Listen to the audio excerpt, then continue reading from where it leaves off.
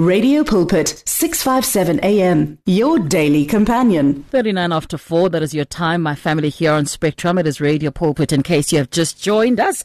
Great and exciting conversation, but also answering the question this afternoon, where were you in 2009? We kickstarted our time here on the program with a great sound of music. We will worship, Why We Worship, rather, Louis Brits, and that was a 2009 sound. And the question is, where were you in 2009? Here's Shalom J coming through to say that, listen, in 2009, I was in Hoedspruit. Hoedspruit, my family, is an incredible, it's a beautiful place. Beautiful place. Amazing route to Hoedspruit as well. If you want to take a solitude drive or family drive, beautiful South African sites out in Mpumalanga. And so Shalom J says that in that year, I was expecting my youngest arrival. Okay, girl. So you want to know from you, my family, where were you in 2009? What were you doing in 2009? Now, talking about Mpumalanga, we catch up this afternoon with the Police Directorate for Priority Crimes Investigations out in Mpumalanga. And this is when Nhlanhla Mathebula, aged 40, was convicted and sentenced by the White River Magistrate Court on Wednesday, the 11th of October, for corruption. The sentence followed after information was received and investigation conducted by the Hawks Middelburg-based serious corruption investigation. A Home Affairs official was involved in fraud and corruption by processing fraudulent passports for foreign nationals using South African citizens' identity documents. By so doing, he was receiving gratification from a foreign national who was receiving a fraudulent passport, or rather receiving the fraudulent passports processed by Mathebula. Now, this is government in collusion with criminals. So that's the story that's coming up. And we have absolute pleasure in welcoming here on the program and on the line, Captain Dineo Lucy Sekgotodi. Captain Dineo is the Section Commander for Corporate Communication, a Directorate for Priority Crime Investigation in Mpumalanga. She's standing by on the line. You're at 657 AM, radio caring 24 hours a day. Captain, thank you so much for having given us your time this afternoon. We absolutely appreciate it. Good afternoon and welcome. Good evening, and thanks too for having me. I really appreciate you. Thank you so much. Ma'am, let's come to this case. First of all, congratulations to the Directorate for Priority Crime Investigation in the province in Mpumalanga. Congratulations to you and your team. We certainly love to see convictions and crime being brought to the fore. Now, let's get straight into the matter. Give us the background. What happened here, to get us to this point? Thank you very much. As the special investigators, any information that we receive from the public, from any other resources, we follow it until we get the root or the truth of the matter. Then we start by opening an inquiry. When we get information, then we open a case where we can link the suspect, we arrested them.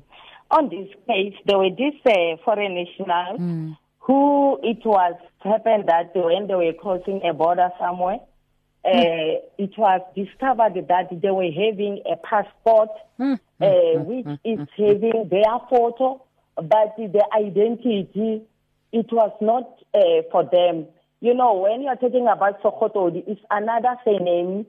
I can say it's a steady surname. If a white person or a male or a female on that photo, it will become suspicious to the person who is doing the passport or the document. So they called our office. Upon our investigation is where we find that this thing was fraudulent. Then when we were doing the investigation, it's whereby this suspect, we started by apprehending these foreign nationals first. We investigated their case. They were sentenced. Then that information linked to the person from within the department who facilitated all this process until they get those fraudulent passports. So, Captain, if I'm hearing you correctly, this arrest was basically one of those situations where I beg your pardon, one of those situations where the suspect at the time was apprehended during a search sort of process at the border. Is this a border control matter? Yes, it's border control matters. Who suspected and phoned our office for further investigation is then that the suspect were linked. Let's just stay on the issue of border control.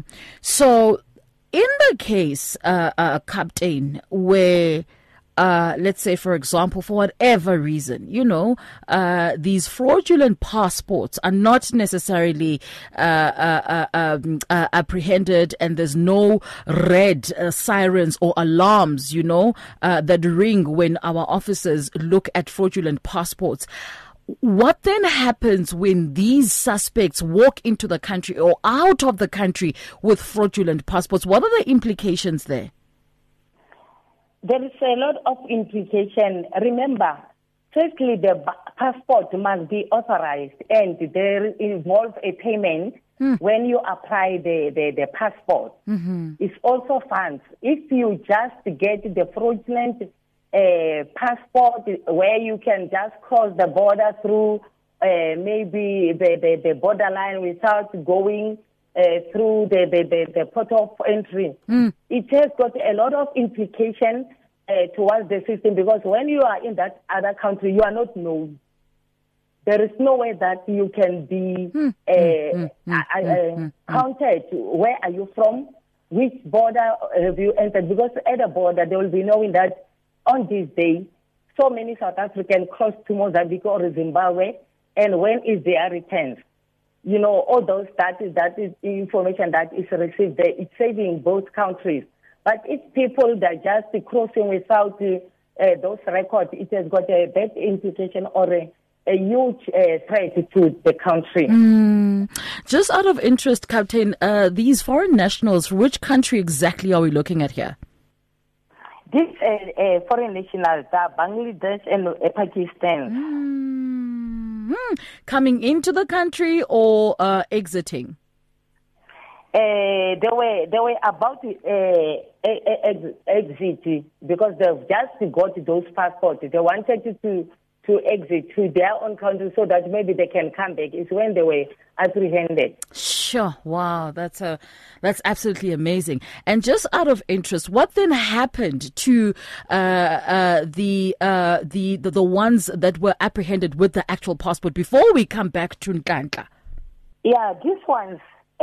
Remember, when they were sentenced, it was also indicated somewhere that they have to be deported to their own country, right? So that they can be removed from the country, because they won't be counted as the legal citizen of South Africa, because they don't have documentation. Sure, that's a very interesting twist for me. So then when they are apprehended, what then happens is that they're deported to their respective countries, where I suppose then the South African crimes unit would then follow up with the crime authorities on their country to ensure that they at least stand trial one way or another, yes? Come again? So what I'm trying to establish, Captain, is what then happens after they are deported? Do they get to their countries and stand trial, or do they get to their countries and life goes on? In fact, what usually we do, if remember, since we arrested them, they remain in custody. They were never given bail until they were convicted and sentenced. Right. When they are deported, they were deported after their case was finalized, but they wouldn't be released to go to their country until they finish their sentence. Their fines. If they have to pay 40,000, they have to pay before they can be deported. Otherwise, we'll keep them in our custody. That is really amazing. So let's come back then to the accused, Mr. Mathebula. Now, Mr. Mathebula was sentenced as follows: count 1 to 12, which is corruption. He was sentenced to 10 years direct imprisonment, no option to pay a fine there. Count 13 to 24, contravention of Section 49 of the Immigration Act. He was sentenced to 3 years direct imprisonment in terms of Section 282 of the Criminal Procedure Act. Captain, I've just read like very serious legal sort of utterances there. Maybe you get it. Of course you get it because you're the authority. I don't get it. Can you please explain, what does that mean? What does that sentence actually entail? Sorry, I was just having a disturbance. I'm sort of that. Maybe you can repeat the question for me. No, simply what do the charges mean? If you can just take us through the charges and what exactly do those charges mean? Okay, thank you very much. Firstly, corruption as a government employee. Remember, soliciting gratification or demanding money, it emanates to corruption. So what Mathebula did, he was approached by the foreign national. They came straight to him. They said, you know what, we can give you money if you can assist us on this regard. What they did, there were other people also who were victims from South Africa who went around to look for the victims that can be brought to Mathebula for that exercise of posing, their photos being taken, their identity being taken after the suspect pose, and they take their identity and capture on the system. They were paid 500 rand, if I remember previously, those people just to come and sit there. So as the government employee, Mathebula was touched on corruption because whatever I was doing of soliciting gratification from foreign nationals to do such things, it was corruption. Hence, he was sentenced specifically for taking the money. Captain, when you as a directorate sit down, I'm sure you have a debrief, right, after the sentencing, the conviction of any suspect, right?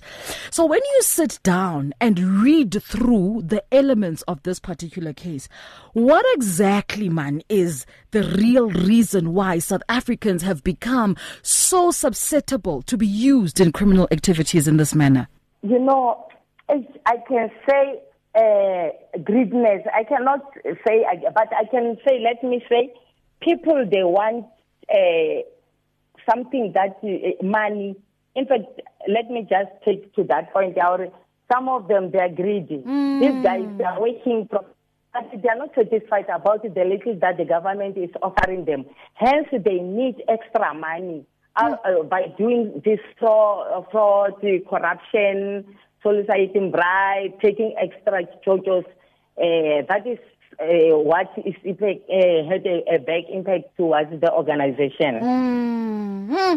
And tell me, Captain, so now Mr. Mathebula has now been sentenced and of course is going to begin or has begun serving his sentence, I understand. So then in this particular case, is parole and all of that also available as an option to the incarcerated? Remember, firstly, during the trial, his own department dismissed him from the system. Okay. He was dismissed from the system. They waited for criminal charges. Hence, he was convicted and sentenced. I don't think the parole as a government employee will be an option to him. Remember, parole also, there are some conditions. Right. That not every person is qualifying to get parole. This is very interesting, Captain. You know, for me, I could sit and ask you all sorts of elementary questions around the treatment of crime, the reasons why these crimes happen. I don't know if perhaps the family would like to ask questions. My family, we are in conversation this afternoon with Captain Sihotodi, I beg your pardon, who's joining us from the Directorate for Primary Crime Investigation in Mpumalanga. She is the Section Commander for Corporate Communication. And this afternoon, she's breaking down this very interesting case for me where a former government employee was apprehended, investigated, he was incarcerated, trialed, and recently found guilty, convicted, and sentenced. Kanena, Captain, the totality of his years is what, 13? Yes. Yes. Or is it 10 and 3 concurrently? It's 10. The other 3, they have to run concurrently with this 10. It means that he will just serve 10 years direct imprisonment. Right. Because out of the 13, they just cut the other 3 to be running together. Right. And in our system, 10 years is actually 5. Yeah, if he has to get parole, it can be 5. But in this matter, as I said, also the circumstances around application on parole, it will also be viewed by the judging institution whether he qualifies for parole or what. I don't think this type of people, they deserve parole. Remember, there are other people that doesn't have life now. Their identity are taken by someone else. They cannot get any funds from the government. They cannot get any assistance from the government. It means that it's like if that person is dead. So how do you release a person who killed someone? Wow, that's amazing, Captain. Captain, what happens to those whose identities were interfered with? I beg your pardon? What happens now to those whose identities were stolen? I was just talking to officials from Home Affairs when I visited there, just to want to check, in fact, what are they doing to assist these victims in many cases that they are facing, like those who find that a person steals his or her identity and go and do fraudulent. They said there is a process of deregistering, but it takes time. Some of them, they will need a confirmation. It will need a lot of processes to be taken. Remember, some of them, they are just street kids, street people on the street. They don't have anyone who can talk on their behalf. They'll just stay there without identity. Wow, Captain, isn't this amazing? But now, we absolutely must speak to the Department of Home Affairs then, because it means then that people who are victims of this sort of crime, it means, if I'm hearing you correctly, it means the government's hands are tied. These people can't have their identities restored immediately. Hello, I beg your pardon? Yes. I'm just having a little bit problem with network. So it means that those whose identities have been stolen, it means the government's hands are tied, if I'm hearing you correctly. It means nothing can be done immediately. Yeah, there is nothing that can be done immediately because there are some systems. Remember, not only one of them. Like one, this one take photos, this one do till to the last person who will verify the information that is kept in the system. So it's because there's no agency there. Sure, we're definitely having a network interference there, Captain. But look, we've got the gist of the matter. Now, let me see if I can get through the last question. For somebody listening this afternoon that definitely has a case that they would like to whistleblow, that they would like to report, where do they report, Captain? And what is the guarantee for their safety? Just earlier on today, we were reading a story in our news bulletin at 4 o'clock. Actually, we were reading about the fact that whistleblowers followers, they are vulnerable in this country. When you report a crime, there's no guarantee that you will be protected. So where do people go, and what is the guarantee of their safety if they have a report that they would like to submit? Thank you very much, Ma'am, for such question. We as Hawks, we vow, even on our statement, somehow we do confirm to promise the public that information received will be treated with confidentiality. Hence, sometimes we are able to give them our contact numbers. You have my contact number. Everybody have our contact numbers where they can just report straight to us. Then we will take the matter to the relevant unit, which is dealing exactly with the complainant according to our mandate. Remember, we've got organized crime, commercial crime, and corruption unit who are dealing with different complaints. So if a person phones us, we are able to channel them to the correct unit for further assistance. That is absolutely amazing. And for the purpose then of this conversation, understanding, Captain, that you are joining us from the Mpumalanga Directorate for Special Crimes, where do people contact? Is there, first of all, a contact number for Mpumalanga and a contact number that is central so that, our family who's listening from DR, from Cape Town, from George, if they would like to report something, where can they go? So those two numbers, Mpumalanga and the central one. As long as it's a Mpumalanga case, even if they can send or they can phone a central one, information will be still escalated to us. Fantastic. Then, even if they can use 08600 10111, which is a national number, maybe they said we want to report this case to Mpumalanga Hawks as anonymous. Still, the information will reach us and we'll be able to communicate with those. Those who want them to be anonymous, they can still use email or those channels to reach us. We are reachable. Fantastic. Captain, you've been absolutely amazing. Absolutely appreciate your time. Thank you again for the wonderful work that, you continue to do as a directorate, and certainly for your having been available for this conversation this afternoon. We appreciate you, and all the best for the rest of the work. We really appreciate you for giving us this opportunity. That is Captain Sikhododi, my family. She's Section Commander for Corporate Communication. That is the Directorate for Priority Crime Investigation, having apprehended, arrested, tried, convicted, and now sentenced former Home Affairs employee turned absolute criminal offender, involved in the crime of identity fraud.